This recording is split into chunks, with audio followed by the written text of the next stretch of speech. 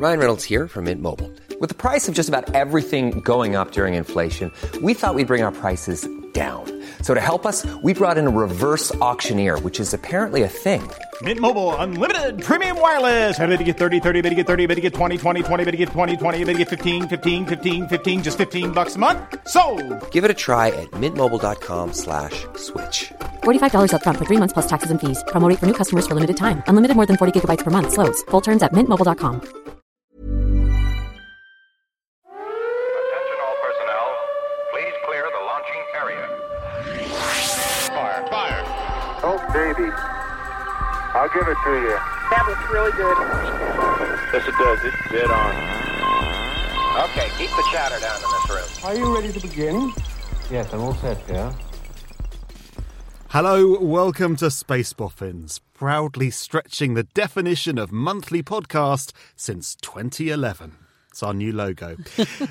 Not logo. What's the phrase? Not logo. Is it a brand? No, new brand, it's tagline. Tagline. That's sort it. Of New like tagline. That. Yeah, is it or tagline? No, tagline's sort of written, isn't it? No, I think tagline's you fine. Think tagline? Yeah. Okay. Or a new jingle.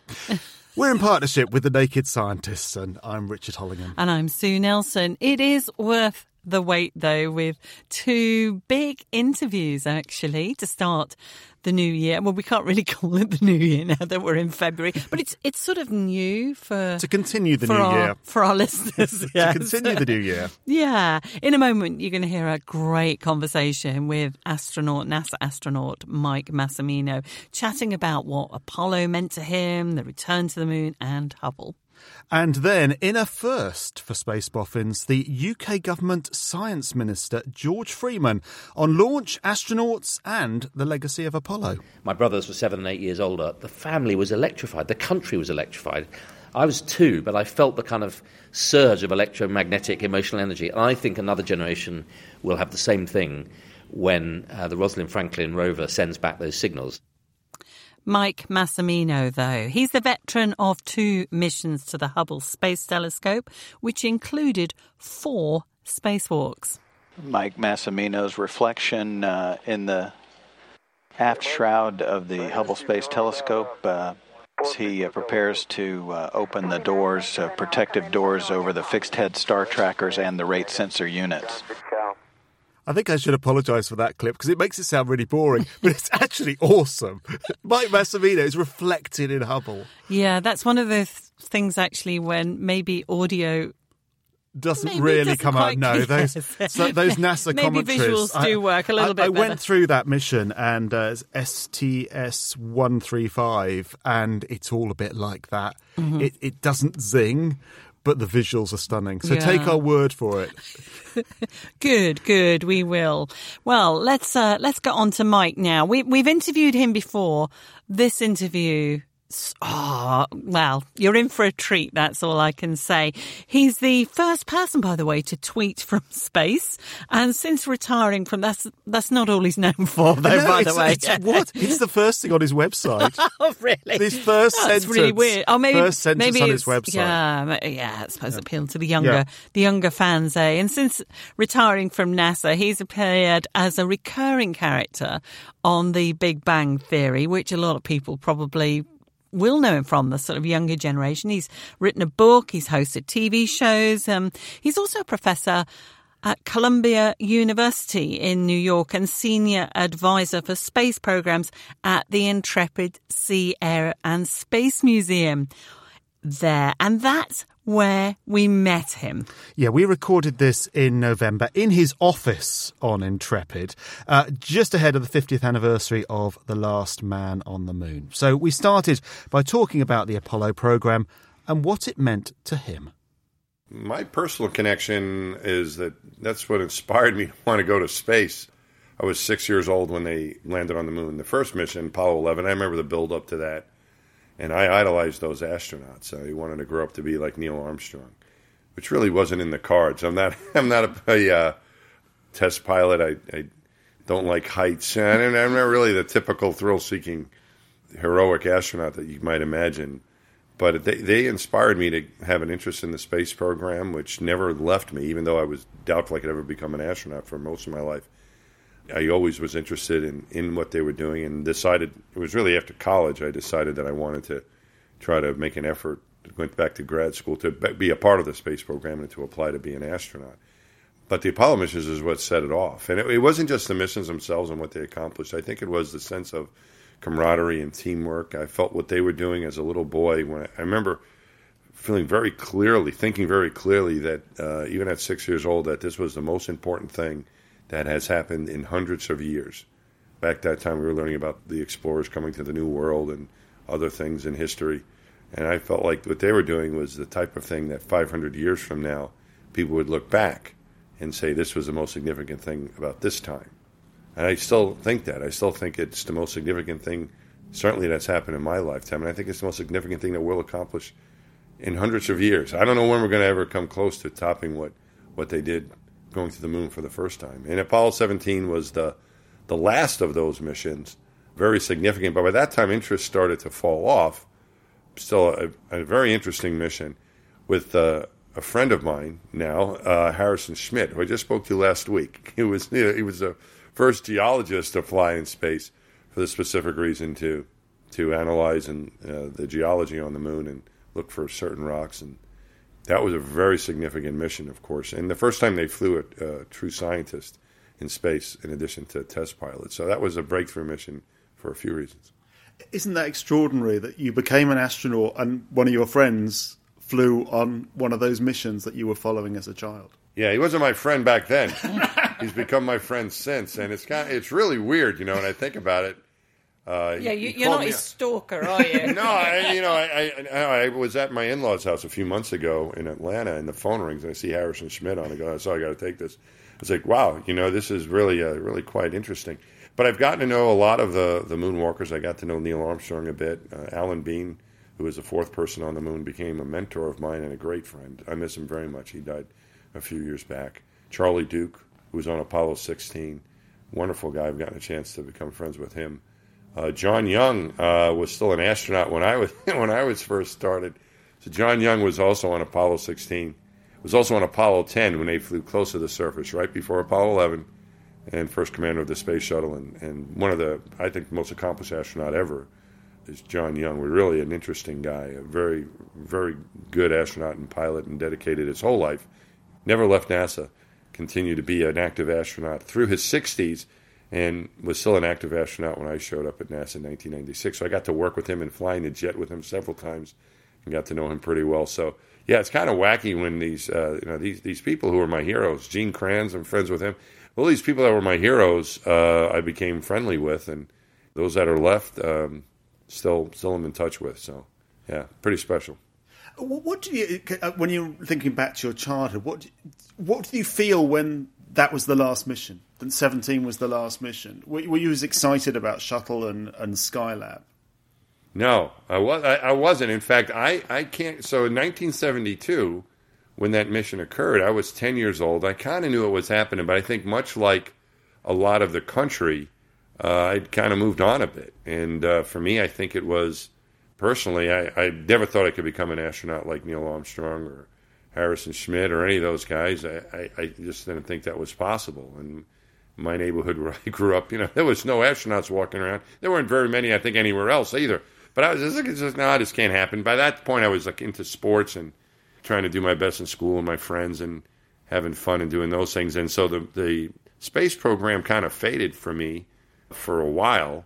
Even though I was interested in math and science and studied engineering, I still wasn't thinking about NASA until I became a senior in college. I went to see this movie, The Right Stuff, which is based on a book by Tom Wolfe. And I saw the movie and I read the book, and that got me thinking again. And I started looking into what was going on at that time, which was now the Space Shuttle program in the mid-1980s, and started realizing that it wasn't just military test pilots, and that maybe this is something that I could at least attempt. Not that they would ever pick me, but at least I could maybe submit an application if I got some more credentials, and that's the way that worked. So I wasn't that I wasn't excited. It just I never really thought I could ever be a part of it, and then when I got re-inspired with the movie The Right Stuff, seeing that and the book with it, I started thinking about what might be possible. So I wasn't really that. I guess like by the time Apollo 17 was going, I wasn't as passionate about it as I was as a 6-year-old. Were you intimidated slightly by the test pilots? Because both of us have read the book, seen that film. Yeah. We know from having interviewed some of the Apollo astronauts ourselves that particularly, well, you did that with Gene Cernan. They're a terrifying lot. They can be quite intimidating. The worst interview I've ever done was with John Young. Really? With John Young? Why? What happened? Well, I wanted him to news about being on the moon, and he wanted to talk about computers. What did he... Yeah, John, he wasn't... Yeah, boy, oh boy. Yeah, so he... So John was great, but I asked... When I was a new astronaut, I was flying with him. And I got to know him. There was this one, he would fly from Houston to ride our simulator, the vertical motion simulator in California. And it was an Ames Research Center in California. And, when I first got to NASA, you asked, was I intimidated? It was really strange. Once I became an astronaut, I felt like I was part of the club or something, and then I could talk to these guys, and they were interested in talking to me. And it was really weird because... Well, John was still an active astronaut, but I got to know him. I interviewed twice. I was rejected my first time. So I met him that first time that I interviewed, and then I got interviewed again, and then I was picked. He was the head of the selection board both of those times, and so he knew who I was, and he didn't stop me from being selected, so I figured, he must kind of like me, I guess. And he did. He was great, and I would seek out advice from him, and one of the first things I did when I got there, we're flying in a T-38. It was where our training was. And then once we were qualified to do that, I was qualified as a backseater. I couldn't fly as a pilot in command in the front. But John Young was qualified in the front. So right after I got my qualification, I said, John, anytime you need someone in your back seat, I'd love to go. And probably about 3 days later, he said, Mike, I'm going down to the Cape to check some stuff out. You want to come? I'm like, yes. And he goes, are you clear that day? I go, I don't know. If I'm not, I will be. So I was able to go and do a few different flights with him, and there was this one, after about maybe the third time, maybe this was the third time I was flying with him, we were spending a whole day going out to Ames Research Center, and he did these flights in one, so it was 3 flights there and 3 flights back, so we stopped in El Paso, Las Vegas, and then we go to Moffett Field, California, ride the simulator, and then do that whole thing in reverse, and come back in one day. That's a lot of flying, a lot of time. We had to leave really early, got back at night. But I got to spend the whole day with this guy. I was in the simulator with him, too. I mean, I was by his side the whole time, pretty much. And on the way back, I asked him, what? He started telling me, I got him going on stories about what it was like in the early days and, what they did during selection, some of the experiments they did with these guys, and what it was like, so a little bit of the notoriety they had. And then I finally asked him, what was it like on the moon? And I was expecting some really interesting answer. And he said to me, he goes, well, Mike, the best thing about... What he more or less told me is the best thing about it, you could finally go to the bathroom. Because, when you get... And he goes, you don't know this yet, but when you're in zero gravity, things aren't working like they're supposed to.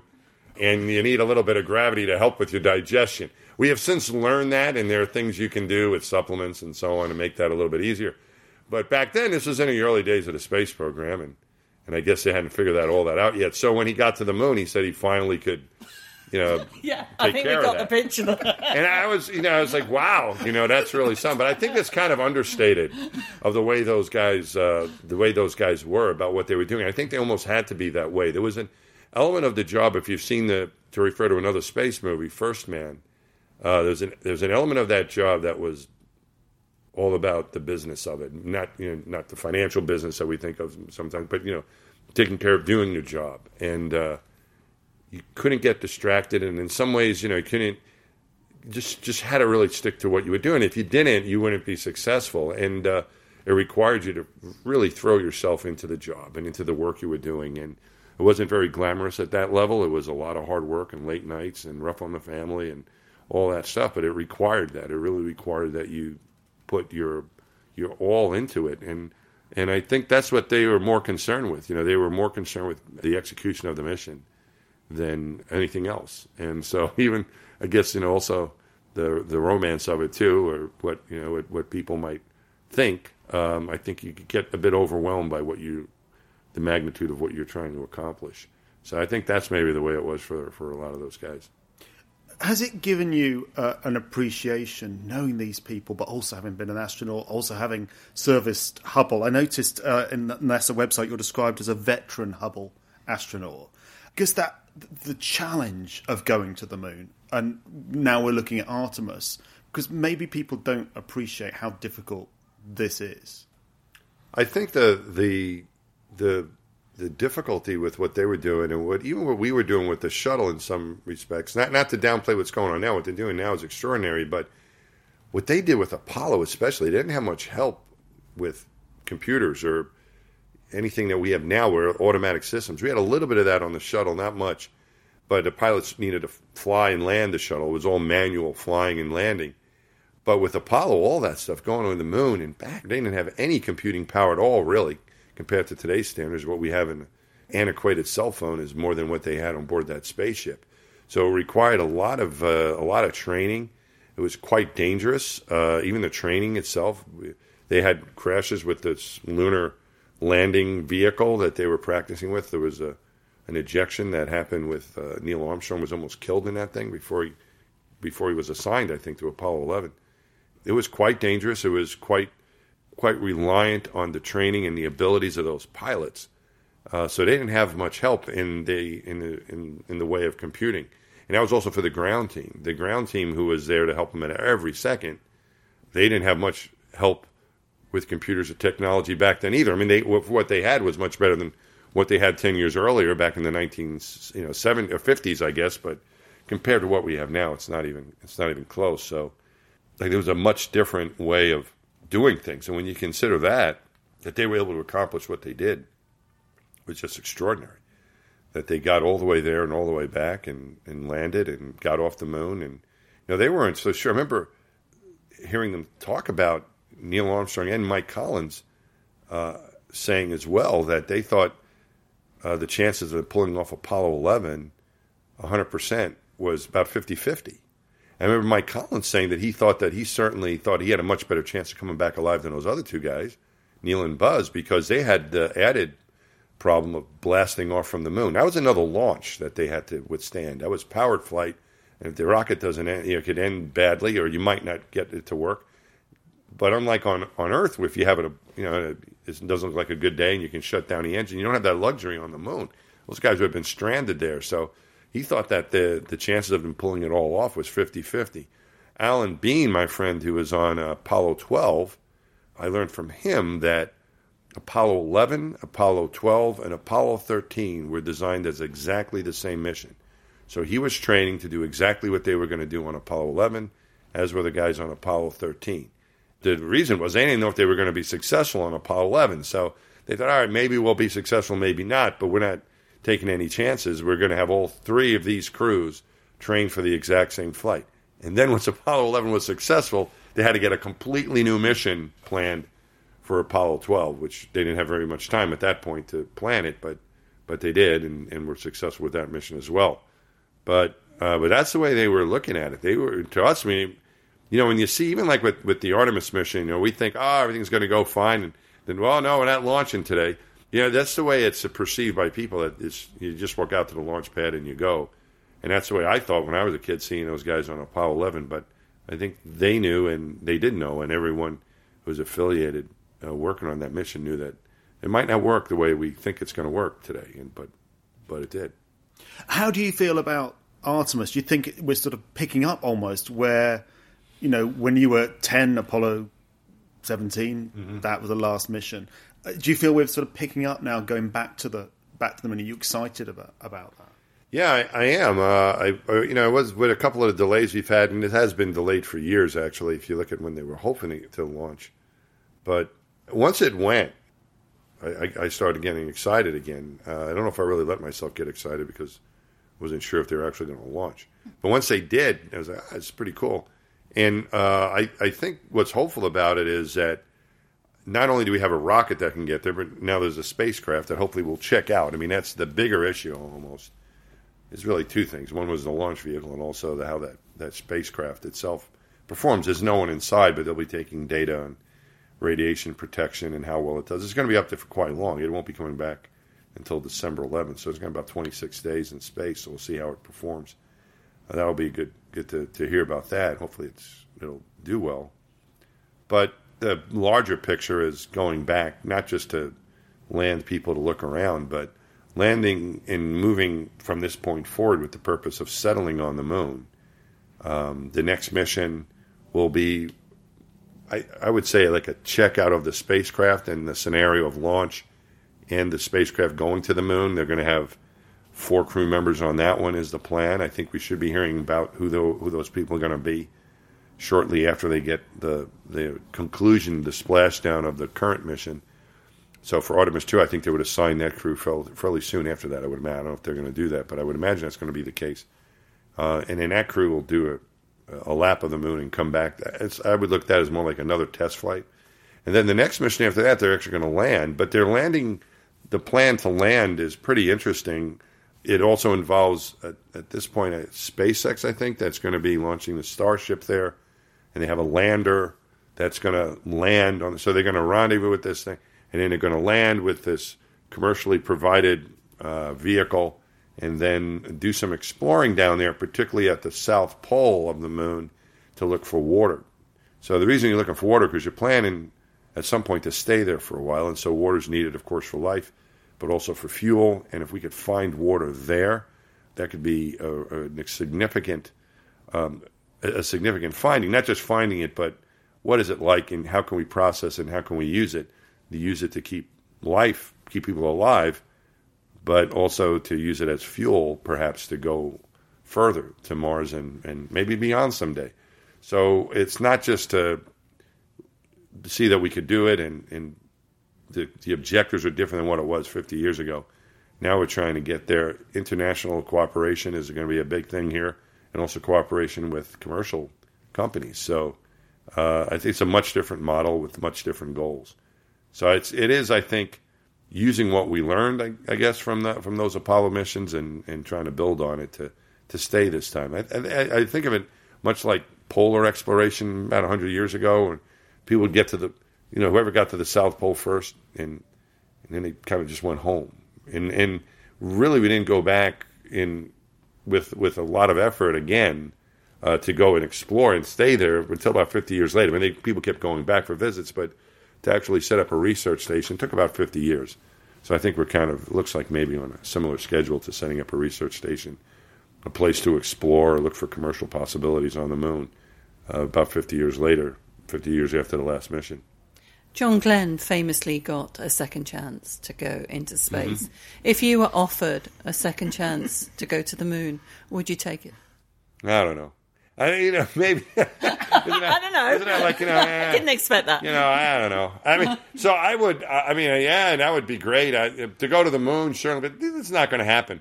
They have, I think I'll know a lot of the people that are going to be going, but, so part of it is like, why worry about something that's not going to happen?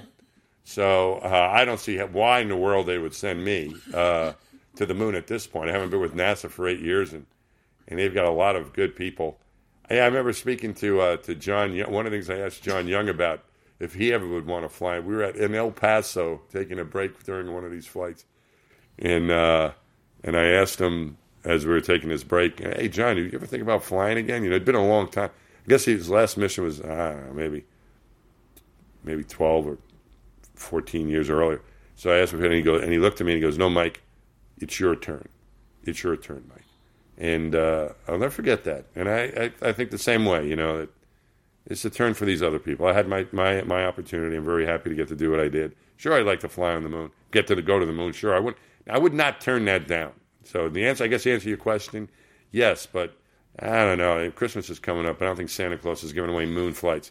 But certainly, yes. I mean, if I had a chance to go to the moon, I would jump at it. Sure, but I don't think anybody's going to do any asking. But if they do, I'll go. Let me just ask you a couple of questions about Hubble and the James Webb Space Telescope. You were one of the last people to repair Hubble, to touch Hubble.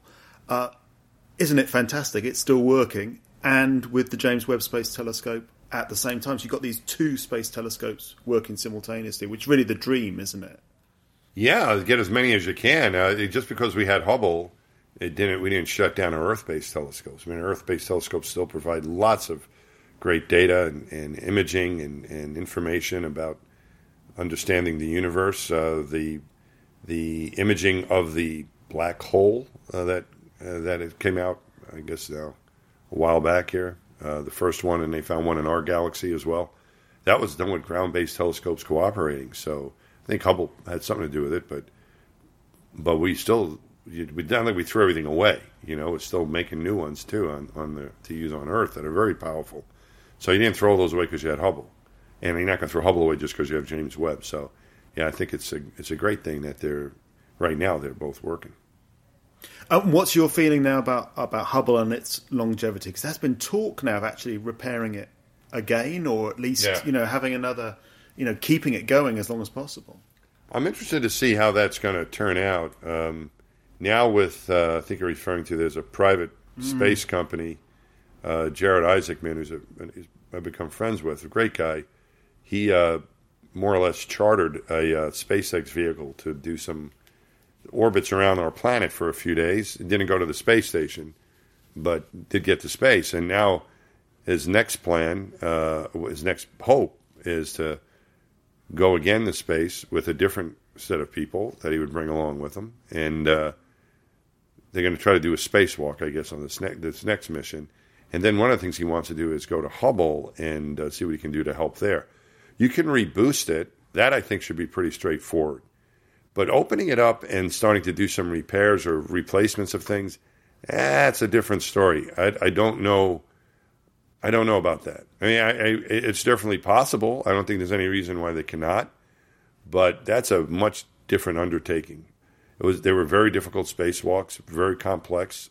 I'm not saying it can't be done, but it's going to require a lot of effort, a lot of training, and I would think. But you're also going to be creative about it too. We looked at one point when our Hubble mission was canceled. I wasn't on the mission yet, but after the Columbia accident, they canceled the mission to Hubble for quite a while. It was about a year and a half until they got put back on the books. We started looking at it again. I guess it was about about a year or so after that mission was canceled. But in the meantime, we started looking at how to do it robotically. And so there was limitations on what we could do. But we had a plan. It was some things we could have attempted. It just ended up being too expensive. So I think that kind of creative thinking, doing it maybe with different spacesuits or different tools that they would have available to them, I think there might be a way to do it. I wouldn't say no, that it can't be done. But that's a bit difficult. I'm hopeful they were able to do it. I think it's definitely worthwhile. But we'll see. NASA is very protective of that telescope. At least they were when we were touching it. And, it's working right now. So the number one rule we had was do no harm. And, if the thing's not working, what the heck? It's not working. But right now it's working.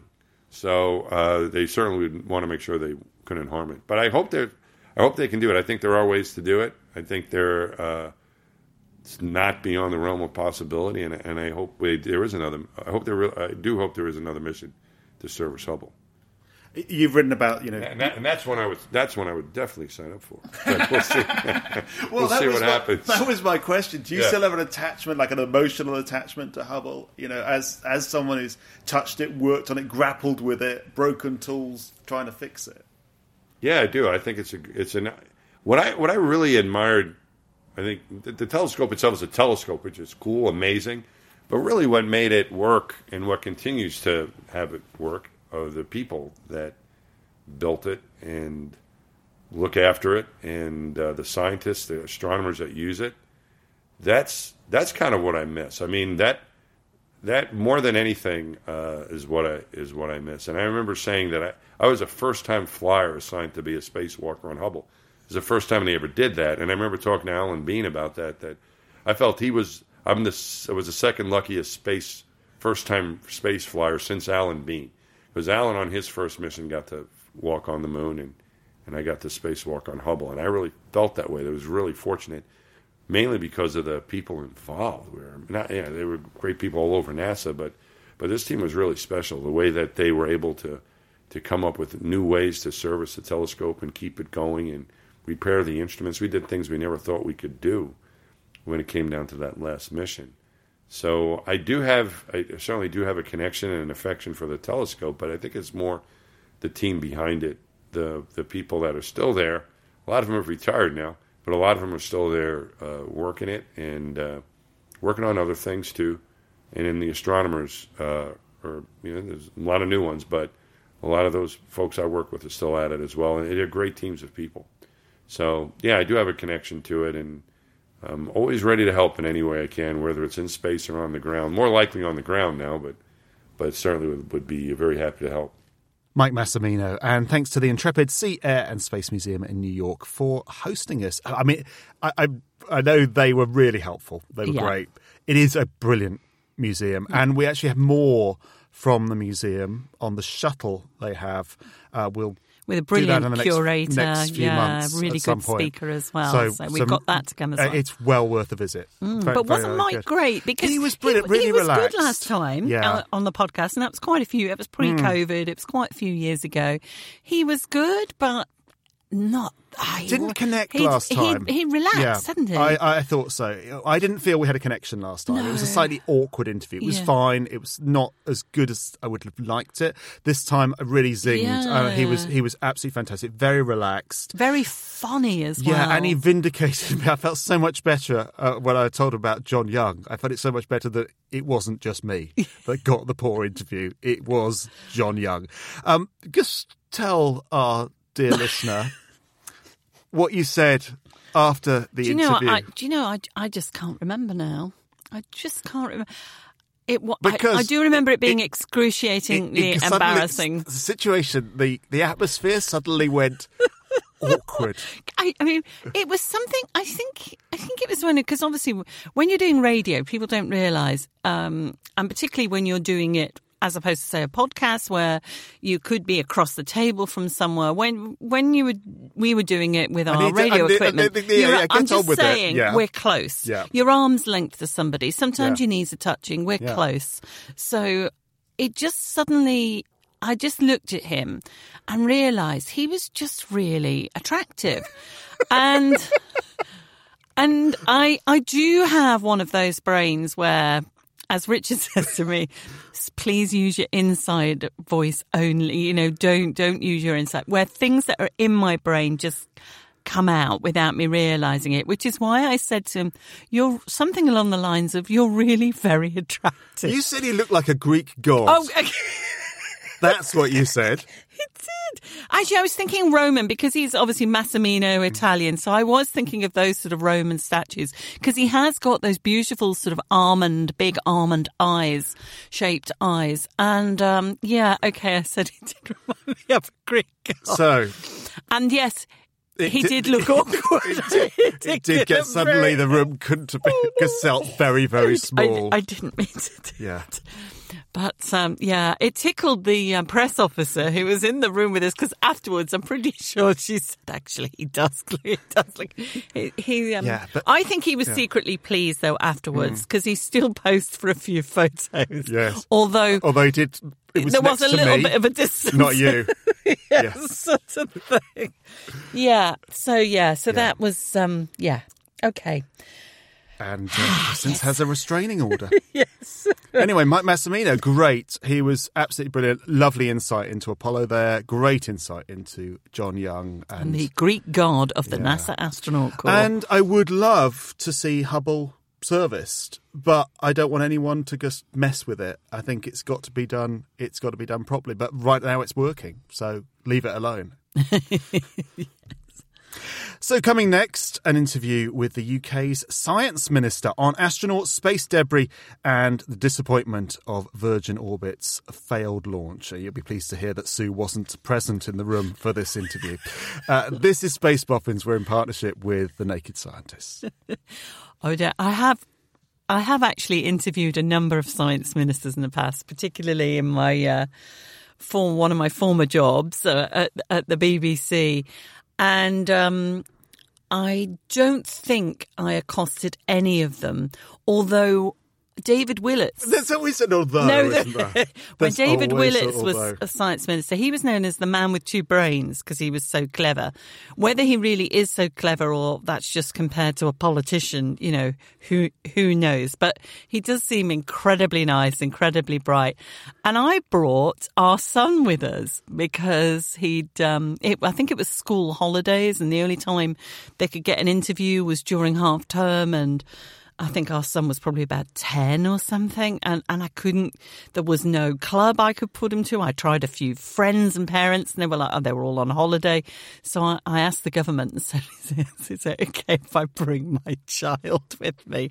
And they said yes. And while I didn't accost him, he couldn't have been nicer, to the point where he was actually the opposite of Mike Massimino.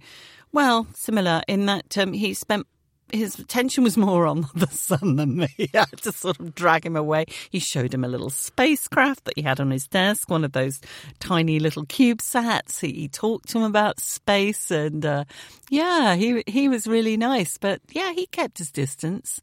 I wonder why. Now thinking about anyway.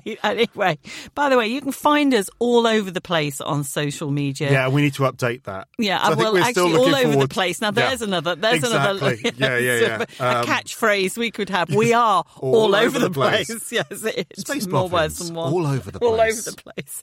So do get in touch via Facebook or Twitter. All comments, thoughts and suggestions gratefully received, including how I can use my inside voice just a little bit more. We also have this huge archive, 10 years worth of podcasts. 11 years worth. Yeah, yes, of course. I keep forgetting. 11 and a half. 2023. Yeah, it is. So actually, it's almost 12 years worth. In July, it would be 12. That's amazing. That's why I said 11 years at the top of the podcast.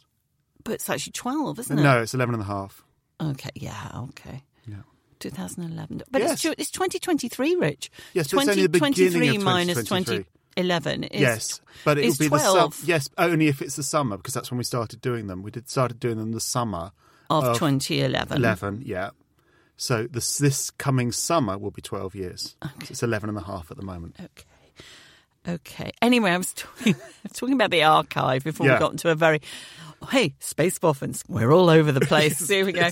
It works for me already. There's tons of people on there. Space scientists, engineers, loads of astronauts. We've had actually that great musician from public service. We've got a brilliant podcast on public service space broadcasting, artists, because we were one poets. We were one of the first people to really sort of, not discover public service broadcasting, been out there. That's stretching it, Rich. Yeah, but we did a lot with them. We championed it right away. Absolutely. We were on them, weren't we? We were on them. And he was great. He was brilliant. I went to his recording studio. Yeah, he was fabulous. Yep. He's got a great, crazy name, hasn't he? Like Wild Goose. Is it Wild Goose? It is, isn't it? Wild Otter. Oh, no, I can't remember. Wilder Goose? Wilder Badger? No, I'm sure it is. It's really bothering me now. Wilder Otter? No, because I know his proper name. Wild Camel. Look, just carry on. All right, and you're going to come back. Yeah. I put money on it being... It's Will Goose, I think. Wilder Goose or Wilder Goose or something like that. Anyway, so check out this is just a very long-winded way, Space Boffins, we're all over the place, of saying, check out that archive. J. Will Goose Esquire. Will Goose, there you go, not Wild Goose. That's just me thinking it was Wild Goose, isn't it? Look, just carry on. All right, we're supported by the UK Space Agency, which means we can cover more UK space than pretty much other space podcasts, not least because we get some great access. And so this is a first for Space Boffins, though, because it's the current UK Science Minister, George Freeman. Now, I met him in Parliament in one of the quite grand committee rooms in Portcullis House.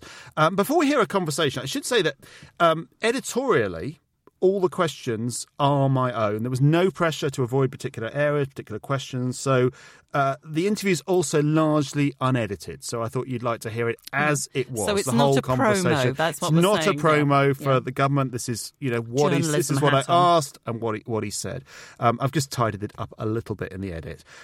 We'll talk about launch, the new British astronauts, the UK's participation or not in the European Union's Copernicus Earth Observation Programme, saving ESA's mission to Mars, and space debris. George Freeman, UK Minister for Science, Research, Technology and Innovation, with responsibility for space.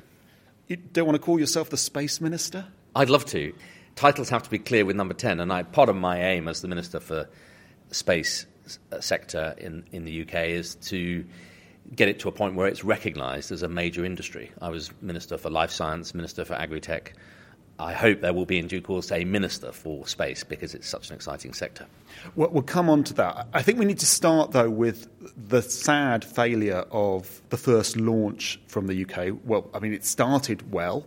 The 747 Cosmic Girl took off, first stage went okay, and then the launch failed. There was so much, or seemed to be so much riding on this.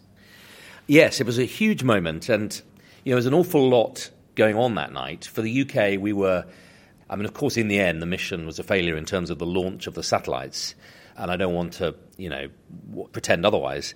But, we became the first country in Europe to do space launch. They did get into orbit. Wasn't the right orbit, but they got into space. We have a spaceport now, the first European regulated spaceport in Europe, in Cornwall, 2 more coming in Scotland. All of the regulatory work, there was a lot to do. We'd established all the regulatory frameworks for launch successfully. And as you say, 9/10 of the operation from Virgin all worked. But of course, space is hard, right? And the first ESA missions didn't work. I mean, we've all been here. But we are absolutely committed to commercial payload satellite launch and the LEO market. And we're pretty sure Virgin will be back quite soon. We're now working to make sure we can get some more satellites ready for the next launch. Now, you mentioned when you introduced yourself the importance of space. Quite a commitment at the Ministerial Council to space. I've read it's a record commitment from the UK. Does that mean space is a big priority for the government? Yes, it's a huge priority. I was 15 years in tech venture capital before coming to Parliament 12 years ago, and I've led the first life science strategy and then the agri-tech industrial strategy and the transport strategy. Prime Minister's now put me in charge of all of UK science research, tech and innovation. It's a huge budget. It's about 40 billion over this 3 years. And space is the sector we see at the head of a list of sectors growing fast. It's, we're already in the UK. We have a £16 billion sector, 45,000 employees. I've likened the UK sector to a kind of Formula One pit lane. We've got companies like Astroscale and Surrey Satellites and Inmarsat and Reaction Engines and Space4. We've got some amazing companies, but we haven't had a prime and we haven't had launch.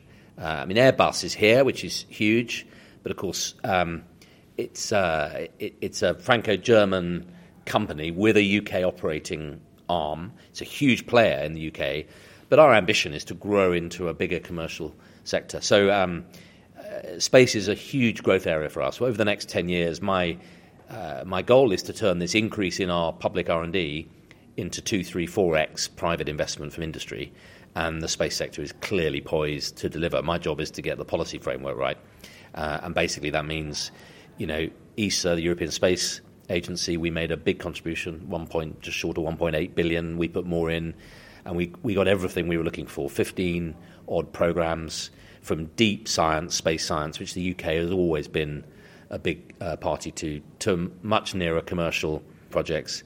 But also through the Space Agency then in the UK, we're putting in another 1.5 odd billion, and the MOD are putting in this 3 years, 3 billion. So it's about a 7 billion commitment over 3 years. We're doing it because we think this sector is ready. Let's talk about that. You mentioned the science. ExoMars was the big question mark at this particular meeting. Can it be saved? It was a joint European-Russian mission, now solely a European mission, and it can be saved, can it?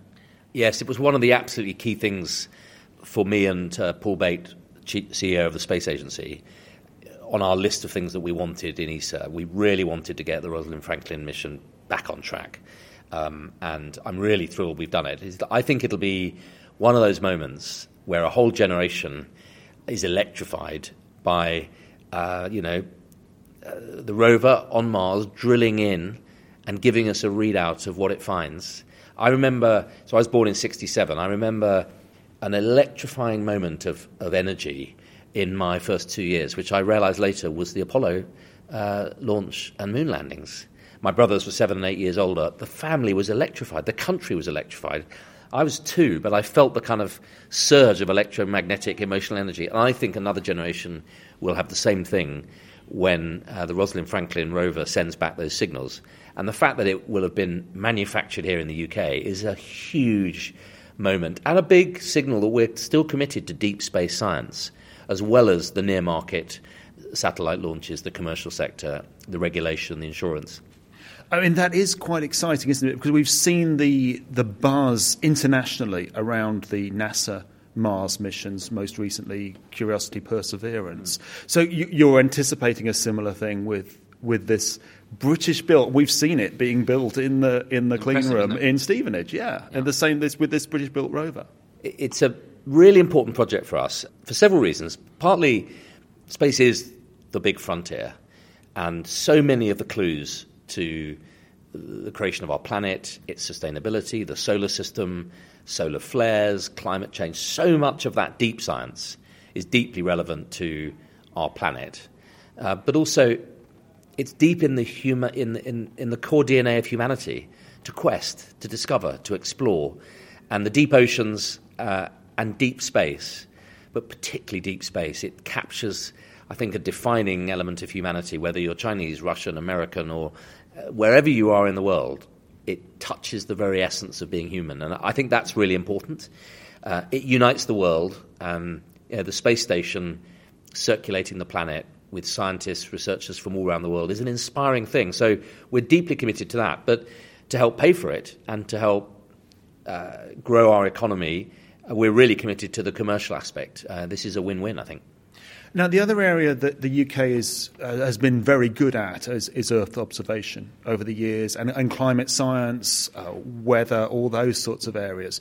The UK was part of Copernicus, the EU Earth observation programme. It was also part of Galileo. The UK is out of that, the navigation programme. Where are we at with Copernicus and UK involvement in essentially a European Union mission that's provided by the European Space Agency? It's a little bit complex, isn't it? Yeah, look, I know you've got listeners all around the world who won't be following the minutiae of Anglo-European Brexit politics. So when we negotiated to leave the European Political and Monetary Union, single currency, single flag, single integrated Europe, we specifically negotiated not to leave the science, the research, all these other programs. We're proud to be members of the European community of nations. We just wanted to be outside the political union. That was 2 years ago. Our association to those three programs, Horizon, Copernicus and Euratom, has been blocked because of high politics to do with Northern Ireland and the EU, and which is a shame. Science sort of being weaponised. But on those three, I have been very clear that the money we would have put in to the European programmes is ring-fenced, and we've spent this last year urging the European Union to allow us back in, and we got huge support. Every European member state wants us in. Everyone I speak to, it's just politics. And so we've committed. Earth observation is a hugely important sector. We've made a big commitment, about 450 million over this 3 years to Earth observation. We committed to those programmes through ESA. We're not in Copernicus, but ESA still has relevant programs, so we pile in on those, and we're putting 150 odd million through the Space Agency. It's an absolutely key platform for us.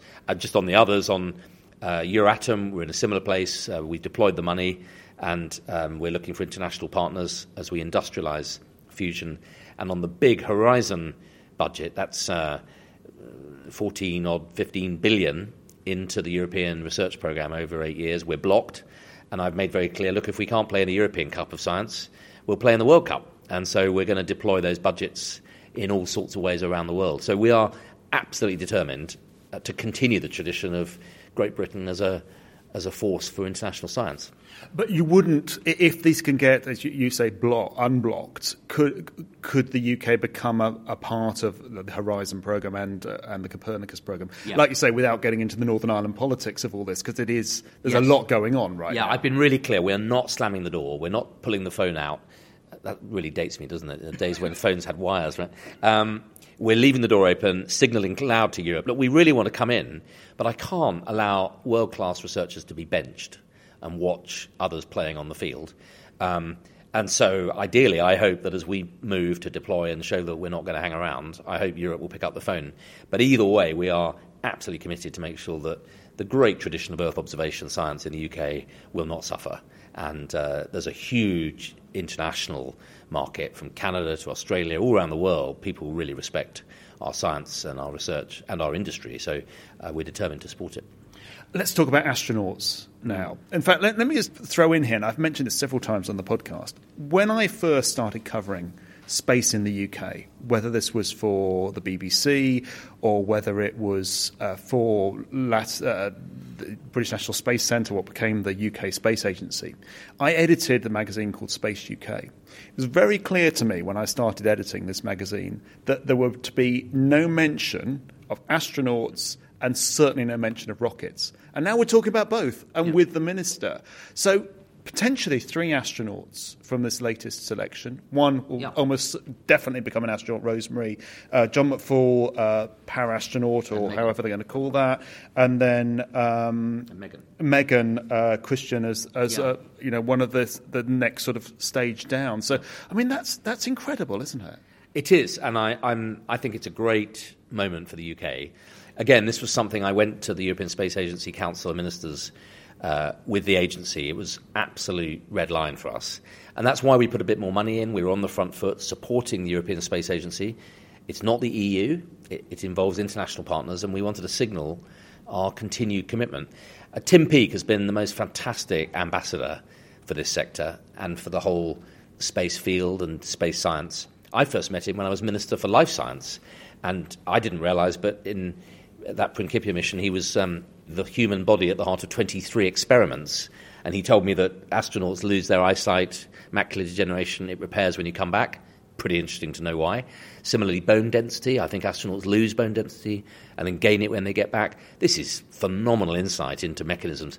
So he's been a brilliant ambassador, but I think we need to inspire another generation, and it's just wonderful that we've got Rosemary as our lead astronaut. She will go to space, that's very exciting. And John McFall flying the flag for disability in space. I mean, he's a remarkable young man. And to hear him speak about how space is the ultimate frontier, everything you do in space you have to do better, cheaper, quicker, faster, with less energy, with less... Everything it's a test bed. An ultimate test bed of technology. Well, his point is it's also an ultimate test bed of humanity. And it's very inspiring. We've been a great leader in disability rights. So the fact that we have the first disabled astronaut is hugely exciting. They are all scarily brilliant, aren't they? Yeah, they're the people you hope weren't your brother or sister when you were a child at school. They're winners at everything they do. It's really interesting, actually, with talking about disabilities in space. I interviewed Luca Parmitano, Italian astronaut, and he said when he was in space, actually, his legs were just useless. He would have really liked to have had 4 arms. That would be the best thing. Yeah, he's also another at the ESA Council. That these incredible astronauts, sort of in their blue suits, sort of scattered around, and they're pretty humbling. I mean, these are, they're very, very phenomenal human beings, athletes, scientists, engineers, all in one. And I think it's just wonderful that another generation will have a chance to step in their shoes. And potentially a UK flag on the moon. Yeah. I know all the focus has been on Mars and on the deep science, but we do think the moon is, in this next phase, is going to become a really important sort of base station for exploration and actually, lunar science and lunar technology and thinking of the moon as a launching off point for so many other operations is a really exciting sector in itself. And as I said earlier, these are very conscious here. There's a cost of living crisis. We're all paying the price for the pandemic, for the war in Ukraine, energy costs. People are really struggling. And I, as Minister for Space, feel a very strong responsibility to justify this money. And if people felt that it was all kind of, playboys doing space tourism, and if that was all it was about, I think there'd be quite a lot of concern that this is a bad use of money.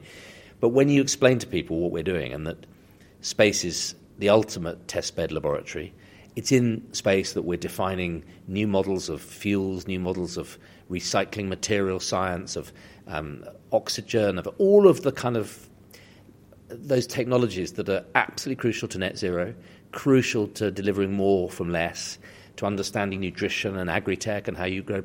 All of that, it's an ultimate laboratory, people understand. And then they're inspired by the deep science and excited by the technology. And, in the UK, the space economy isn't all in Cambridge or London. Spaceport Cornwall, Surrey satellites, Stevenage, South Wales, Space Forged, Glasgow manufacturing, Scotland launched. This is an economy that's creating jobs all around the UK in areas that have felt a bit left behind. So I think it's a brilliant sector. Now, none of this is going to be possible if we can't sort out the mess of what's going on in orbit at the moment with space debris, the increasing problem of space debris. I mean, you have to, launching a satellite, you have to navigate through these bands around. If you're starting to send, you've got astronauts on the space station, you're sending astronauts to the moon, increasing concern.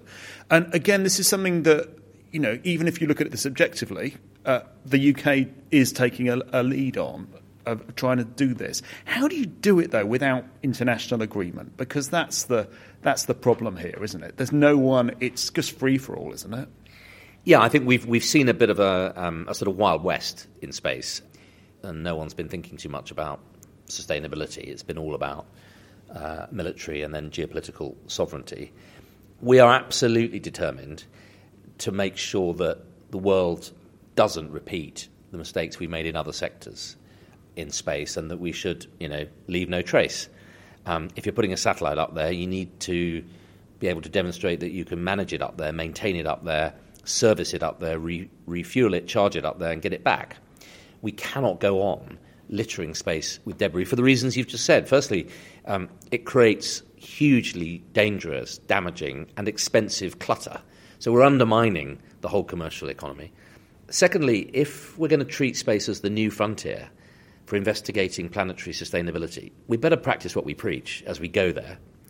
And thirdly, in order to really understand how to develop more sustainable models on Earth, we need to use space as the testbed for all of that. So for all those reasons, as well as the moral reason that we need to be the responsible global citizens, we are determined to use... look, we're a small country, but I think the British flag all around the world, the Union Jack, represents standards.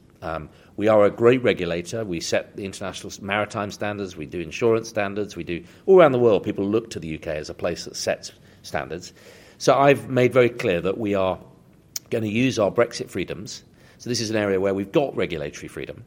And what I want to do is, and I announced this last summer, we're going to use that freedom to create in the UK a regulatory framework for small commercial satellite launch companies that makes the UK a really attractive place if you're compliant with a very basic set of just best practice. We're going to start small, work with industry, set out some basic metrics that everyone would say, well, that's good practice, not just chucking junk up and leaving it.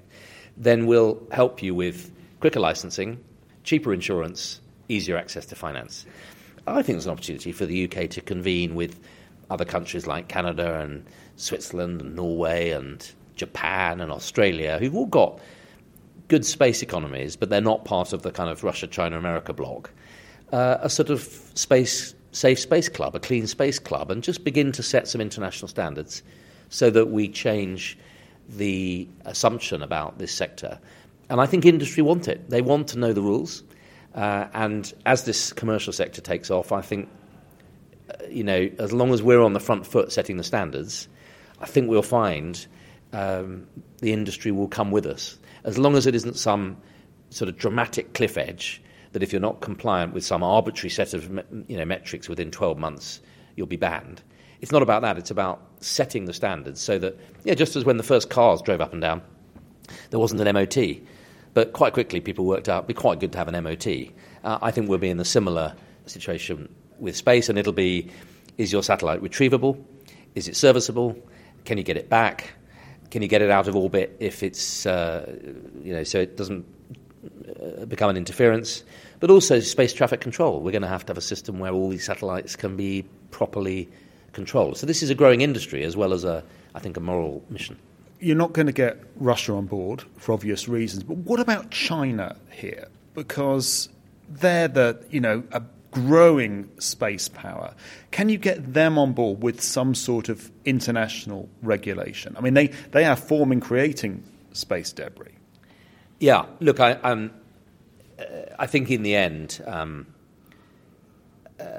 we'll see where this whole tension, geopolitical tension, the global race between China and the West, really, which is what we're seeing, how it plays out. I mean, there are doomsters who say, this is the new Cold War, and it's going to get hot, and it's defining, and we've been asleep at the wheel in the West, and we've... there are others who say, look, in the end, China is coming out of a period of geopolitical kind of insularity. It's becoming a major global player, and we will all have to work with China, and China will change, and it will adopt. And in 50 years, people will say, God, do you remember when they were the sort of big, dangerous player? And I think the truth is probably there's a bit of both. We have to be quite tough about some rules, but equally quite open-eyed about the fact that a major culture, civilization and country is coming out into the world and wants to do science and technology and innovation. And in the end, as one planet, one humanity, we're going to have to work together. And I think science is a force for good in that. I mean, there's a high geopolitical tensions, obviously, but as science minister, I think my job is to do everything I can to nurture a sort of common, shared global commitment to scientia, to science and technology done within decent rules. And so will you, for example, talk to your Chinese counterparts or try and build bridges with the people in the countries that are not cooperating at the moment? Well, China's the hard one. Right now we're in a very difficult situation, way above my pay grade, but I mean, you only have to read the papers, right? So I'm starting with natural allies, countries who have a very strong interest, like us, in the commercial space sector, are really worried about debris, want to make a difference. And I think if the countries I've listed and one or two others get together and we agree some basic standards and we insist that everyone should abide by them and we integrate our insurance markets, I think we'll see that the commercial space sector, as opposed to the sort of sovereign military space sector, the commercial sector will want rules. And consumers want rules, investors want rules, and I think actually good regulation is good for innovation. Just finally, you must be pretty excited about the next few years in space. Having been a part of this now, whether you're in government or not in government in 2, 5, 10 years' time, there's quite a lot to look forward to. And do you think people are getting that the UK does space now? Because you used to hear this sort of, the UK doesn't really do space, or NASA does space, UK doesn't do space. Do you feel quite positive about that? I feel incredibly positive and very privileged to be the minister with responsibility for space. And I think in some ways part of my job as a politician, yes, it's the regulatory piece and the policy framework, but it's also to tell the story. And I think, inspire people, not in a daft way. I mean, I think children are naturally inspired by space. It's a very inspiring thing. I think what people really need to know here is that this is key to their everyday lives, that when they pick up their phone, turn on their telly, drive their car, take a flight or most of the communication systems controlling them are controlled through space. When they stargaze at night and see satellites, most of them aren't spying on them. They're commercial satellites, right? And I think people are beginning to realize this is not some sort of just sort of remote, distant, esoteric playground. Is absolute line one of today's economy, creating jobs all around the country. And I think that is key in this country at the moment. People are concerned about cost of living and recession. But I have an incredibly privileged job, right? I get to see stuff you see. It's incredibly exciting. And I do think, Britain, we have an opportunity as we emerge from a pretty terrible decade, right? A financial crash, austerity, terrible Brexit referendum, 2 MPs murdered, political logjam, prime ministers resigning, a pandemic and a war. I think we're on the cusp now of a golden era in which people will look back and say the UK then became, again, what we used to be in the 50s and 60s, a science and technology engineering powerhouse, helping to export the technologies around the world for sustainable development in the oceans, in space, driving a common framework of science for global good, attracting billions of inward investment, and making people proud of Britain, a small country but with a big impact. And no sector better embodies that than space. So I think it's incredibly exciting. Next year I hope to go down to the British Antarctic survey, who I'm responsible for, I just want to announce, I'm not intending to go into space, but I do think it's an incredibly exciting sector, and when the Rosalind Franklin rover starts drilling into the surface of Mars, I think a whole generation are going to be electrified again. Nice list there of all the horrors of the last 10 years. Yeah, I mean, we both started giggling then because it's only when you hear it all lists such a thing out. It was pretty bad, yeah. And what I found interesting as well is, he talked about all the different prime ministers and the resignations and what have you. I thought it was interesting that when he resigned in July 2022 as Life Sciences Minister, one of many MPs who resigned, which sort of toppled or forced Boris Johnson's hand effectively. The Science Media Centre put out a sort of, scientist comments, and so quite a few of them were all really sorry to see him resign because they saw him as a good minister for life sciences. So I suspect a lot of science people and space were quite pleased to see him promoted, or not necessarily promoted, but come back as science minister with responsibility for space, because he does seem to, as we've heard, understand the issues incredibly well, knows what's from the business side and the economy side, the value of space, but also, you can't fake enthusiasm, I don't think, anyway. I think you could normally tell the people who are faking it usually say, I'm really excited, and go a bit too over the top. No. It comes through normally. He was very, you could tell, very personable. Yep. Impressive knowledge. Obviously, he'd read his briefs, but the fact that he was across all this... Not all politicians, as we know. Read their briefs. Do not read it. But he was across this. He understood the sector and was, you can clearly hear, very enthusiastic. He was very keen to be on a podcast, which I thought was... which is fabulous. Which is great, so... I also thought the China stuff was quite interesting. Obviously, you recorded this shortly before. Yes, there were no balloons. There weren't any balloons, no. spy balloons, or what have you over China. So I wonder if his opinion has changed, or whether he's still optimistic. And it's a valid point to say, that today's air quote enemy, or sort of is tomorrow's friend. Effectively, you never quite know which way, and all it takes is an election to change, or a referendum like Brexit, to change the political landscape. And it's interesting to note that he was a Remainer.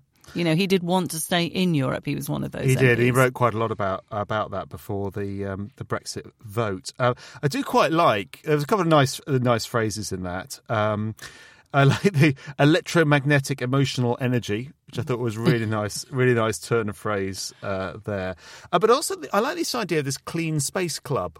So a group of nations that gets together and says, right, we're not going to tolerate more debris. We're going to do something about it. Because, frankly, if someone doesn't start taking the initiative and do something about it, we're just going to carry on as we are. And which, also with Starlink now, there are so many more potential pieces of debris as well, because all it takes is one not to work and maybe go into the wrong orbit or what have you. So yeah, it's a valid point. It is, yeah.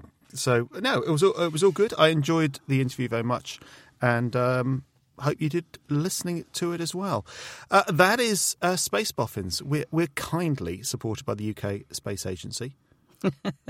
And we'll be back next month, or maybe later this month, or maybe in 6 weeks' time, because we're going to try and do it we're Space Boffins and we're all over the place, and we stretch the meaning of a monthly podcast. And you're off to see the Orion, the service module. I am. I'm popping to Bremen in Germany to see the ESM, the European Service Module, which is the crucial part of the Artemis missions in order to get the Orion spacecraft around the moon to the moon on the moon. So and you'll get to see them being built. I will, yeah. So I'm not That's sure which very number cool, this isn't one it? will That's be. very cool. It might be 3 because they've already delivered 1 and 2. I think 3. So this, who knows which number it is. But yes, that will be great to see. I will be getting quite a few interviews while I'm there, a lot of them for a series that you and I are about to do, a written series for, should we say who it's for? Yeah, for BBC Future. BBC Future.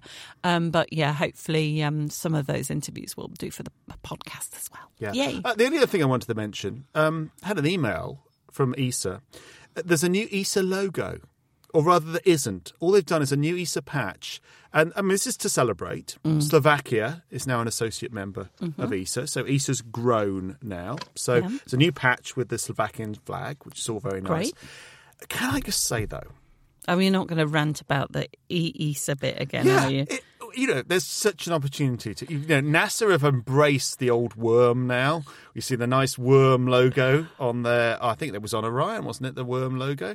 You certainly see it on a lot of the NASA missions now, which I think is fantastic. ESA, it's got 2 E's in it, but it has this ESA because ditch one of the ESA. ESA, yeah.